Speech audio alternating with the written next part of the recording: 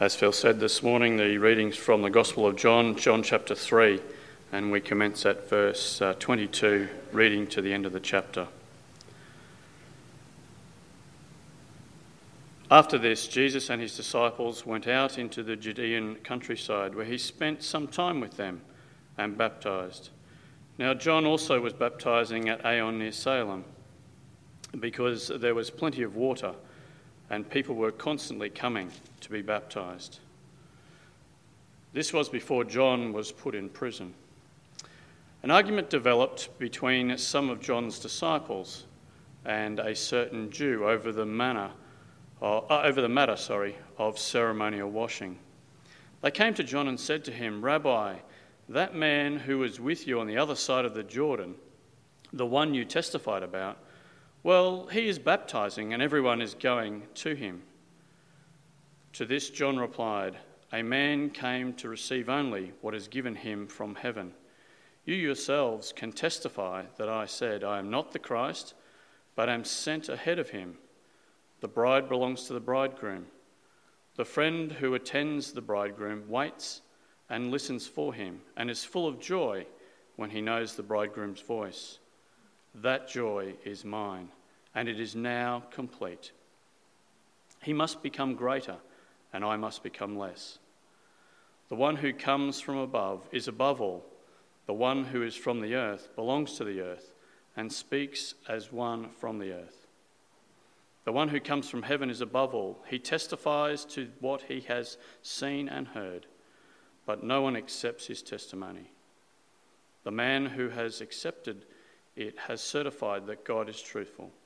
For the one whom God has sent speaks the words of God, for God gives the Spirit without limit.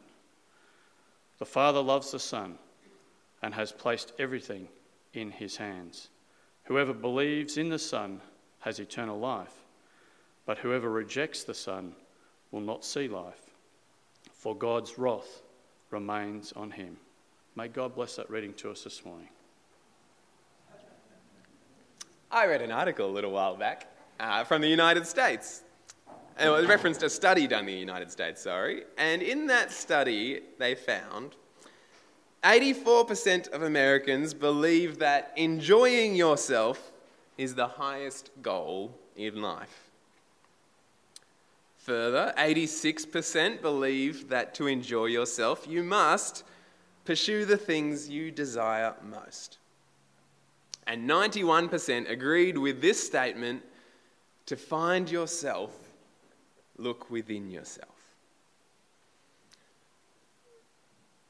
Now, from data like this, the author drew the conclusion that the fastest growing religion in the world is not the worship of Jesus or the worship of Allah or the worship of any other deity, but the worship of self.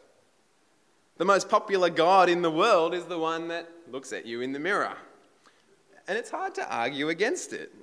Self-worship is the religion of our day.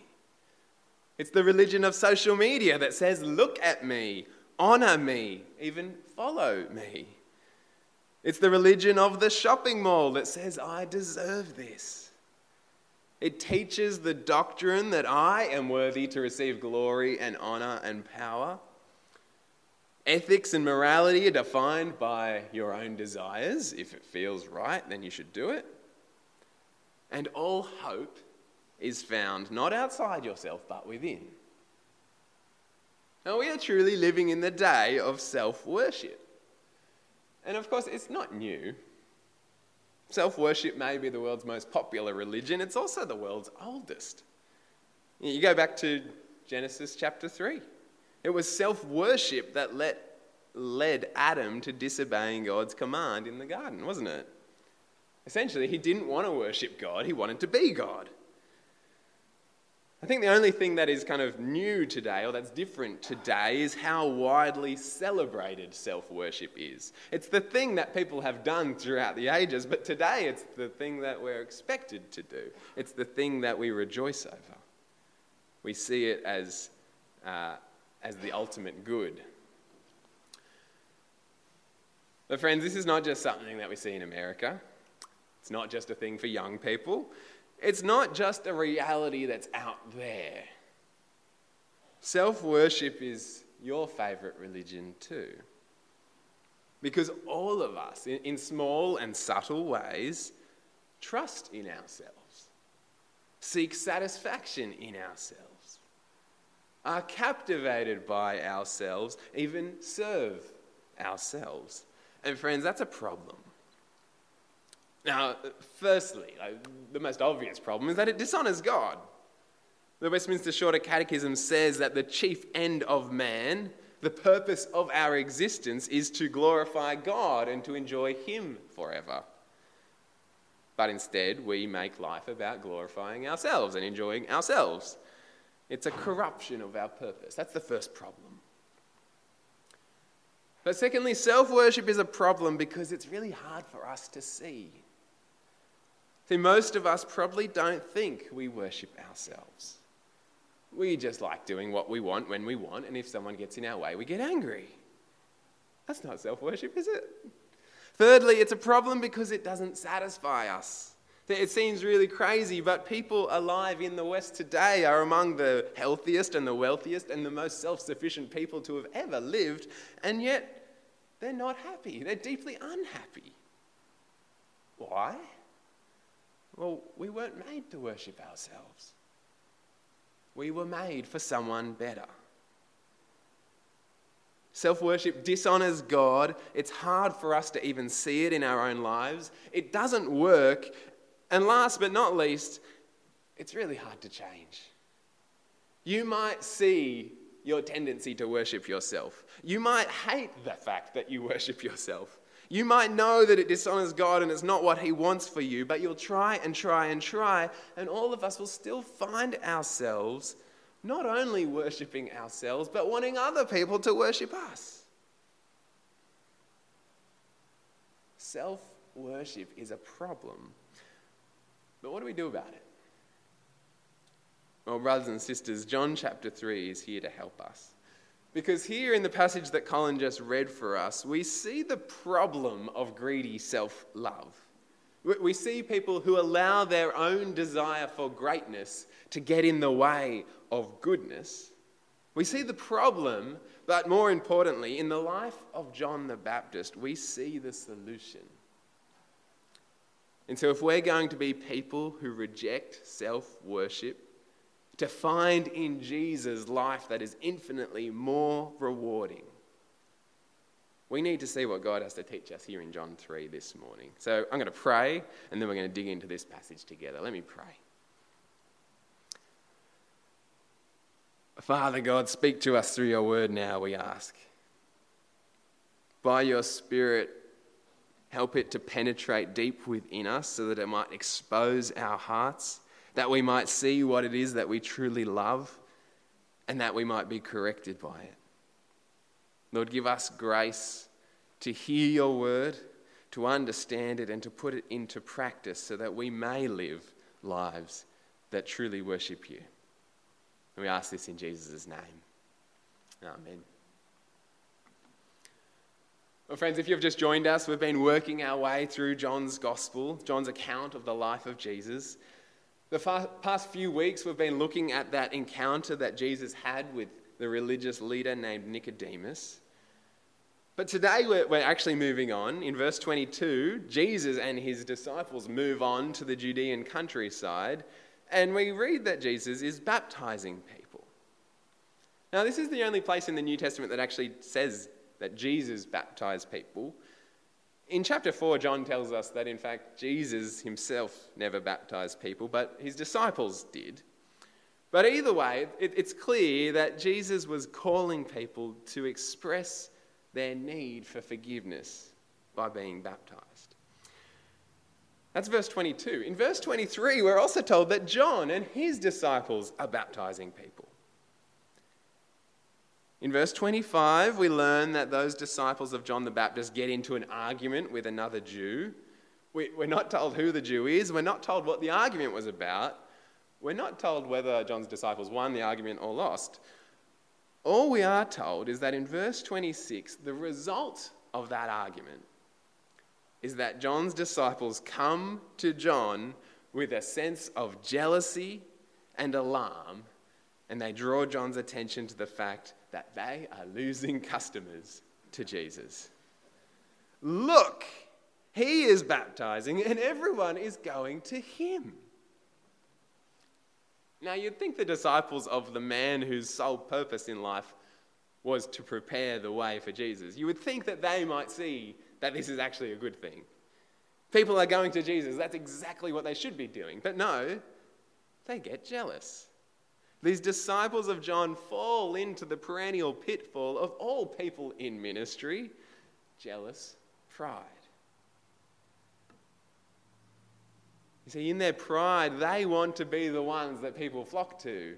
They want to be in the spotlight. They want people to know their names.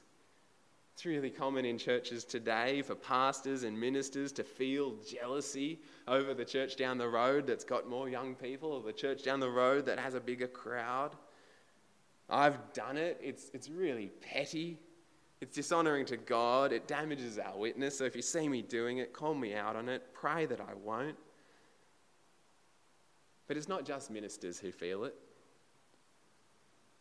It's so easy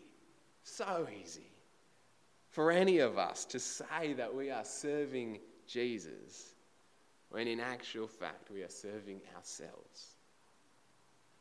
It's so easy to get up and speak of the greatness of Jesus when the worship that we really crave is not the worship of Jesus, but the worship of you. We can do it when we volunteer to serve others. We can do it when we volunteer here in church. You might have signed up to lead the music. John and Nat, no, I'm not pointing. You might have signed up to help do something, to teach kids, to lead music, to do whatever. Who are you doing it for? Are you doing it so that everyone will tell you what a good job you do? Who is it that you're really serving? Now, obviously, the solution to that is not to serve. The solution is to have right motives in why we serve. John's disciples might be suffering from a case of jealous pride. Their problem certainly doesn't come from their master, though, does it? Because in John's disciples, we see the problem of self-worship. We see the idol of pride. And we see it working out to the point that they can't rejoice over people going to be baptized by Jesus. We see the problem there. But when we look to their master, when we look to John the Baptist and his answer, it's there that we see the solution. There's 3 parts to the solution that you see on your outline. And the first step to killing self-worship is to get a right perspective of what we have. That's what John says in verse 27.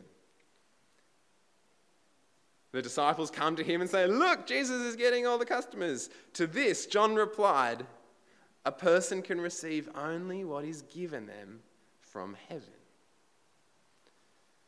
John's disciples are all worried that Jesus is taking what they think belongs to them. And John says, it was never yours in the first place. Everything you have is a gift from God. Commentators look at verse 27 and they kind of wonder, what is it exactly that John is talking about that we receive from heaven? And I think he's being perfectly clear.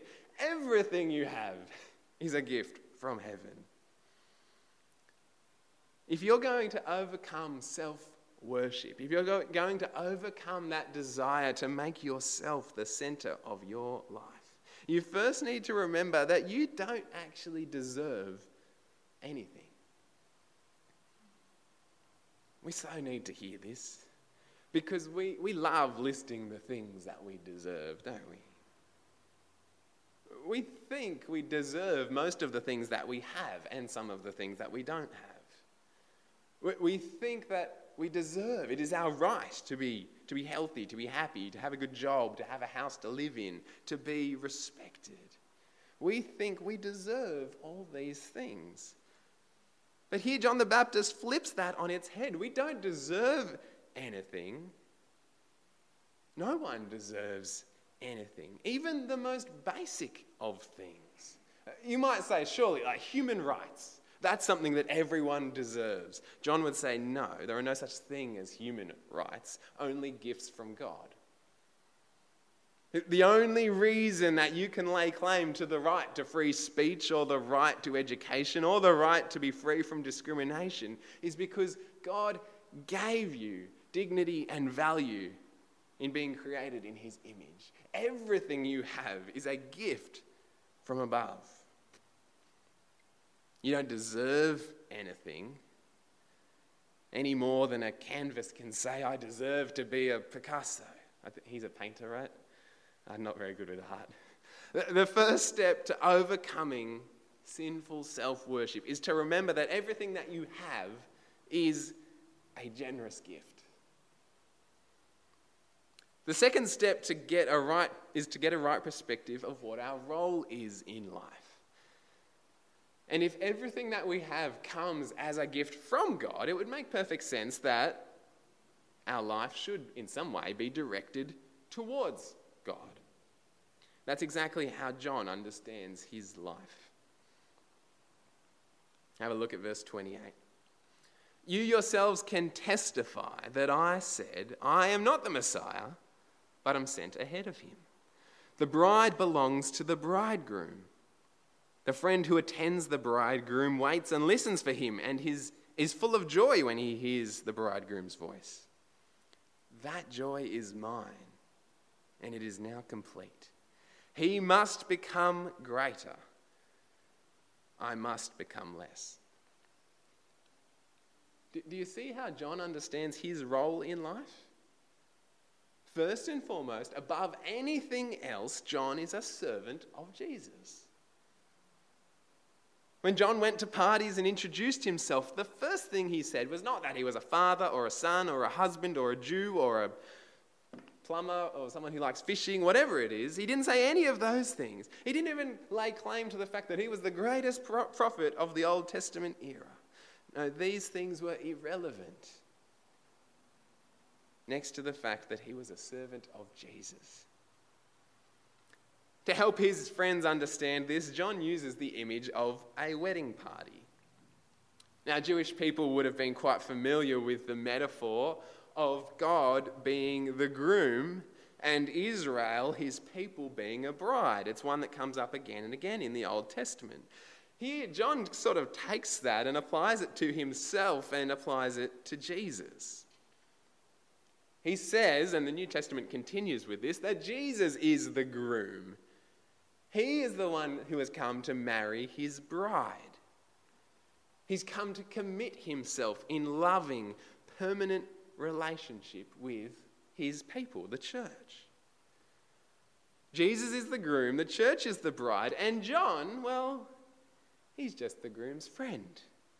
He's the best man, if you like. He has an important role to play, but next to the groom, he's nothing. This is not his show. He is not the star of the day. Now, if you've ever been a bridesmaid or a groomsman, you will have hopefully understood this fact. The wedding is not about you. Hopefully. I have seen it happen. I'll tell you in a sec. There's a reason that we get all the bridesmaids and all the groomsmen and dress them all the same. They're supposed to blend in. They are not supposed to command attention. They're supposed to focus attention on someone else. That is their whole reason for being there. You're in a supporting role when you're a groomsman or a bridesmaid. Your whole purpose is to serve the bride and the groom. Now, I was at my cousin's wedding. I was MC for his wedding, actually, and at that wedding, the best man completely missed this point. Because instead of using the best man's speech to honour the groom, he used it to propose to his girlfriend, which was kind and sweet and, beautiful and all, but you sort of missed the point of the wedding. Anyway, my cousin was okay with it. Didn't matter. The role of the best man is not to serve his own interests. It's not to steal the spotlight. It's to serve the groom. It's a role that brings John joy. He considers it an absolute privilege. He says, this joy is mine and it is now complete. It's complete. because his heart has found its purpose, its goal, its eternal satisfaction. He has heard the voice of Jesus. Brothers and sisters, the thing that John understood and the thing that we need to understand is that we were not created to be worshipped. We were not meant to be served. And the more that we try to greedily acquire glory for ourselves and power for ourselves and money and recognition for ourselves, the more that we try to do anything in life for ourselves, the more we rob ourselves of the joy that is found in doing everything for Jesus. You see, John knew that joy. He considered it pure joy that he could be the groomsman that pointed to the groom. He considered it pure joy that he could serve the one who was greater. He was satisfied playing second fiddle to Jesus. He was willing to lose everything. He was willing to become less so that Jesus might become more.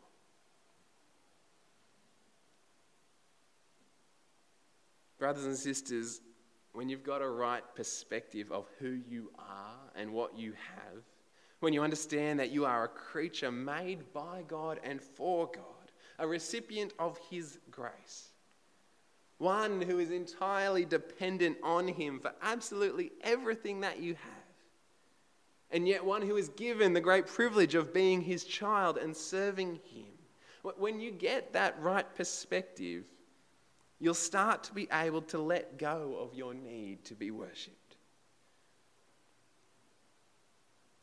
It's when those truths become real to you that you can be content being a nobody. But ultimately, we'll never move beyond our cravings for self-worship. We'll never overcome our desire for self-love and the love of others if we only ever look at ourselves. The first two steps to overcoming self-worship is to look at ourselves, to recognize who we are and what we have. But the thing that will enable us to think less of ourselves is to stand in awestruck wonder at the one who is truly worthy of worship. And it's for this reason that in verse 31, John, the author of the gospel, he chimes in to lift our gaze to have a right perspective of who Jesus is. And he tells us in verse 31 that Jesus is the one who is above all, the one who is supremely worthy of glory and honor and power. He tells us in verse 34 that he is the one who reveals God to us in truth. He gives us the answers to our most burning questions. He shows us who God is. He shows us God's plans for this world. He shows us how we fit into those plans. That's remarkable. In verse 34, he again shows us that Jesus is the one that has the Holy Spirit without limit. He is fully God and fully man. In verse 35, we see that Jesus is the one that the Father supremely loves, and the one to whom all authority has been given. In verse 36, we see that Jesus is the one who comes to offer you life, eternal life. Brothers and sisters, here's the thing. You're going to walk out those doors this morning into a world that is convinced that life is about you doing you. That life is about you finding meaning and purpose within. That life is about you finding joy and fulfillment and hope in the things that make you happy. You're walking out into a world where self-worship is the norm. And the messages that you hear from advertising, the people you follow on social media, the financial planner that's helping you get set up for retirement, all of them are going to tell you that life is about you and what matters to you. And they'll try to convince you that the purest joy in life is to serve yourself. they are the messages that we will hear. They are the messages, that's the air we breathe. It's so ingrained in our society. And friends, if you listen to them, not only will you never be happy, because you'll be constantly plagued by feelings of fear and doubt and anger and disappointment, but more than that, you'll cut yourself off from the most joyous life imaginable. Because the reality is that you were not made to worship you. You were not made to love yourself. You were made to worship someone infinitely more interesting, infinitely more captivating, infinitely more satisfying, and infinitely more glorious. You were made by him. Everything you have is a precious gift from God. You were made for him. You've been given the privilege of serving him now and forever. You were made to worship the one who came and gave himself so that you may have life. Friends, you were made to worship Jesus. So why don't we pray and ask that God would actually help us do that? Let's pray. Lord God, we are so prone to loving ourselves, to serving ourselves, to even finding meaning and joy and hope in life within ourselves. Lord, show us how brutally captivating that is. Show us how that leads only to death. Show us that within ourselves we do not have the resources. We do not have enough in us to actually satisfy. Lord, show us afresh each day that we need you. That everything that we have, our very existence, life and breath and everything, comes from you. Help us to know that not only do we need you, but that we are made for you. That our chief end in life is to glorify you and enjoy you forever. Help us to know that and help for that to be real in our lives. Help us to know the joy, to experience the joy of serving you wholeheartedly, to the point that we are willing to let go of everything else, that we are willing to become lesser in the eyes of this world so that you may be glorified. Father, would you do that in us? We can't do it ourselves. Work in us by your Spirit. Move us to worship you. And we pray it for the glory of our Lord and our Saviour Jesus. Amen.